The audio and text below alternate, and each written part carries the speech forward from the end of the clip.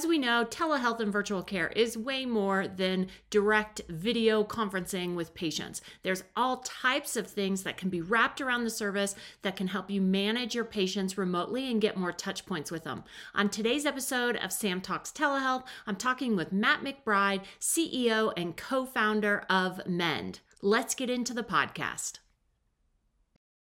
All right, Matt, I'm so excited to have you on Sam Talks Telehealth. Welcome to the show. Yeah, thank you. Thanks for having me. Excited to be here. Yeah, so we've been in touch through the internet for a couple of years, keeping track of each other. I want to just start off with give us a little bit of an intro about yourself and about Mend so that the audience knows who you are. Yeah, so I'm Matt McBride, CEO and co-founder of Mend.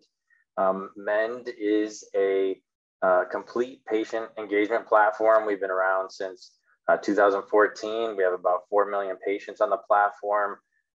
We're known for telehealth, but we also do other things like digital forms and payments, appointment reminders, scheduling, patient self-scheduling. So we have really a complete patient engagement platform that can meet the needs of the new sort of hybrid care of this in-person care and now this virtual care that we're all delivering as well.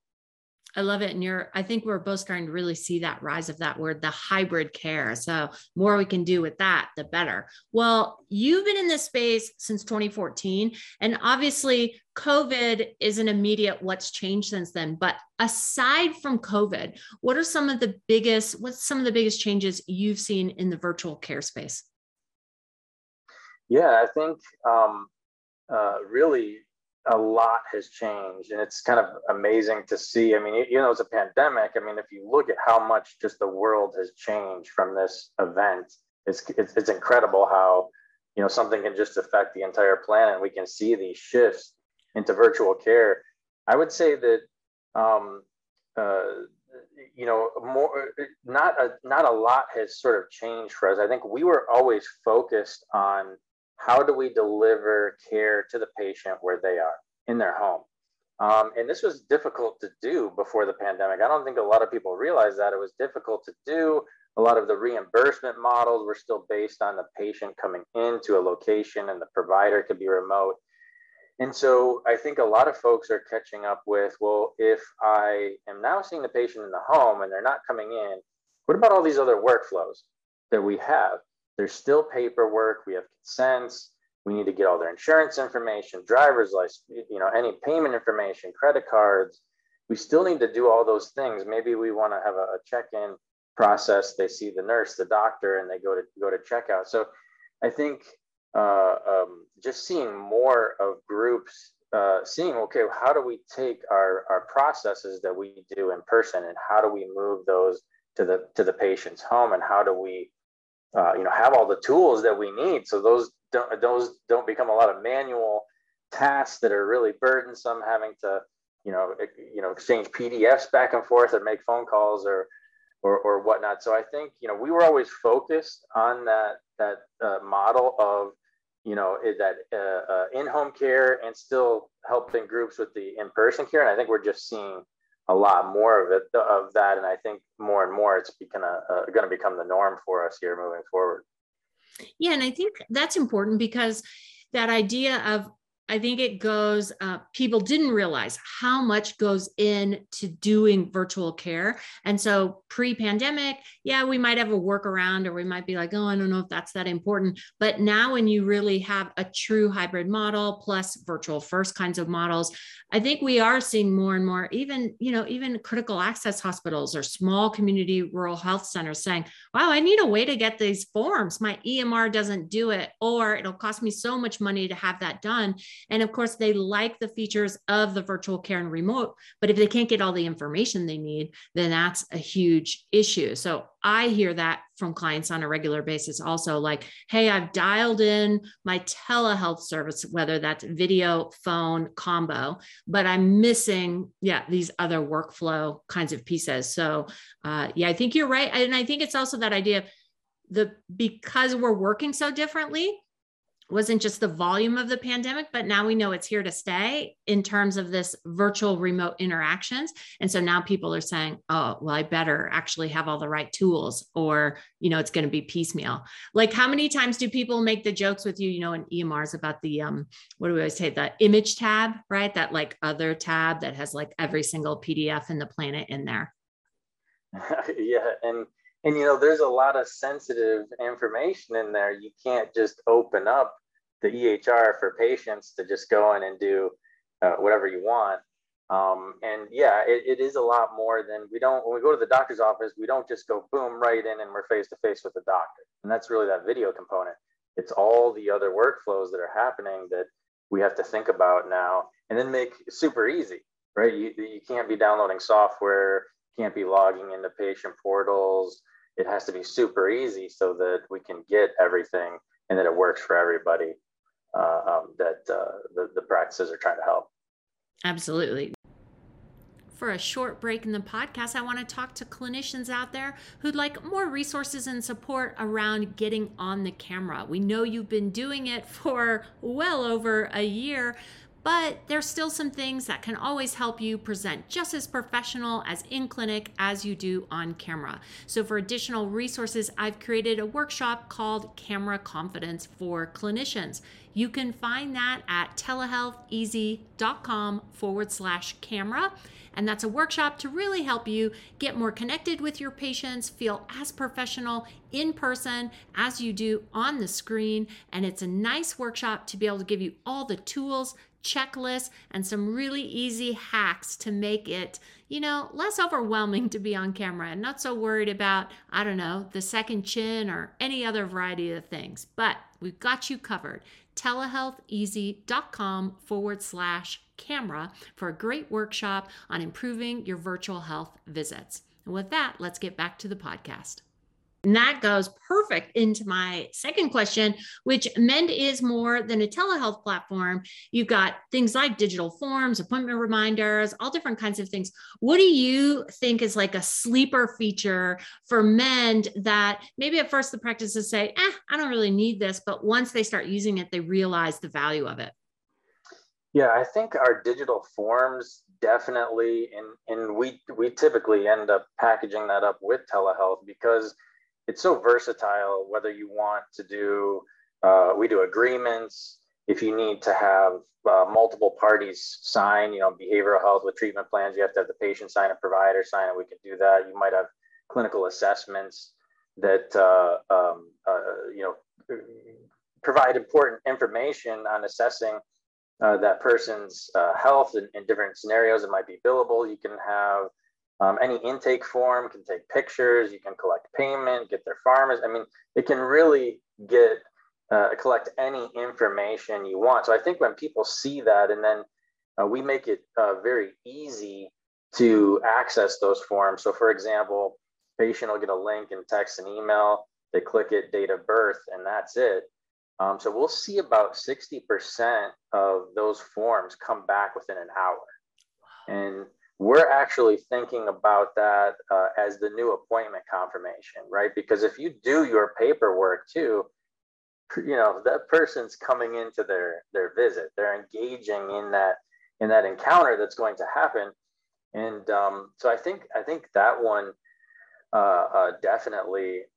Some of the other ones that are probably more telehealth related, I would say are just for the ability to nudge the patient. So one of the things that we talk about and that I think our more successful groups do is they always connect into the visit. That sends an automatic nudge via text and email to the patient. And you can also send other nudges. So I think, joining the visits, nudging, that's a good one. Picture in picture, I think is huge for providers, so they can be in a chart but still see the patient. We also have phone call reminders for telehealth visits.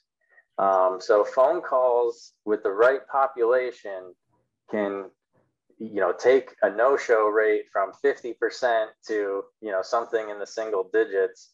And then finally, we have a dialer as well to call the patient and a backup, bring in a translator, bring in a spouse, a parent, or anybody else that you need to connect into a visit. So I think that's one that a lot of people don't think about, that, oh, we can make a phone call and bring that person in. So I love this.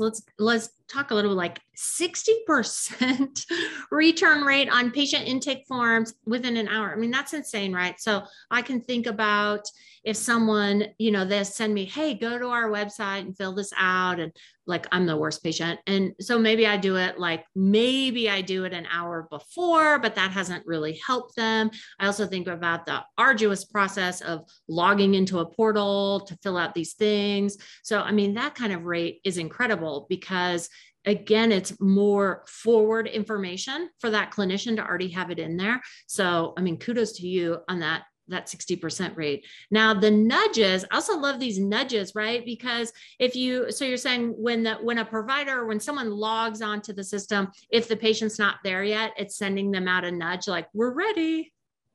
Yeah, and it just goes out automatically via text and email. It'll send both if we're provided with both.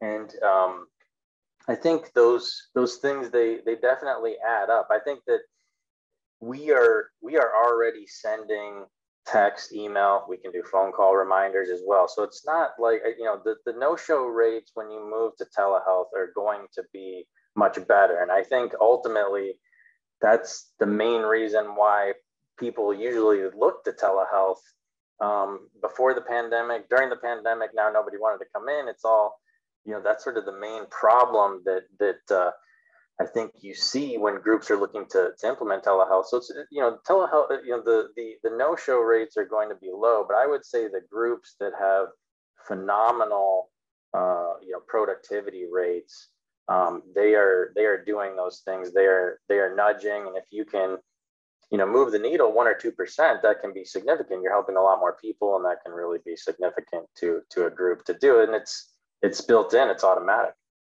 Yeah. And I think, like you said, even the nudges for phone calls is the reality is we can be getting busy. We can just be sidetracked. And if we don't have a timer, on our phone that told us, we can just accidentally miss it. And those nudges, I think that's just perfect. It's so interesting because in that face-to-face world, yeah, I mean, it's normally a 24-hour confirmation automated. It's not like a half hour, an hour. So when you come in this virtual realm, you're increasing those touch points, even with the nudges. Hey, we're going to start in an hour. Hey, someone's already there waiting for you. And what we know also about the no-show rates, not only helping more people, but because providers are so overstressed with time, every lost person makes it very difficult then to recoup that time. So absolutely, I love that. And I love for the phone calls too. I think, again, people kind of take for granted, oh, they'll remember my phone call or they'll do it, and they don't. And so a nudge I think it's a nice way. And I think in healthcare, we've been reticent to do that, or we haven't had the tools to do it. And now with how tech is, we certainly can. I love it. So there is one other, I think, really cool thing that we have, that we have created. Wait times can still happen in a telehealth visit, right? And so we've created this Netflix style waiting experience with educational content. So if a group wants to have education about their organization, or they just want to have some of our educational content, what's interesting about that is we've seen patient satisfaction go up 23% if you improve that wait room experience. So across all of Mend, we're seeing an average rating of about 4.7 out of 5 with those types of experiences. So I think that's another sort of sleeper feature that once groups see the data, that you can't just be staring at please, somebody will be with you in a minute screen. So yeah, because that someone was with you in a minute, 10 seconds feels like 5 minutes. So I love that too.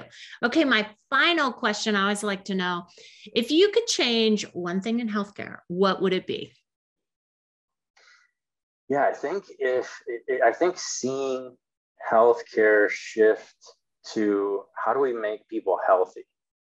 How do we how and I we're starting to see this with value-based care, and I'm starting to see it with folks that I know as well that are being rewarded if they hit 10,000 steps 10 times in a month, or do these things. I think really a lot of healthcare is when a problem happens, how do we become more proactive and sort of prevent these things? And I kind of hope that the digital is a way to do that. If you can make it easy, maybe people would be more willing to engage in their health.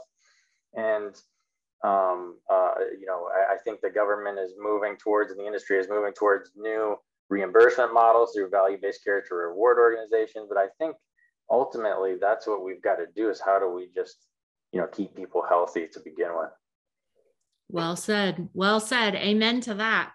Well, Matt, I want to thank you so much for coming on the show today. Love to have different perspectives and all the work you're doing at Mend. It's very, very appreciated. Yeah, thanks for having me, Sam.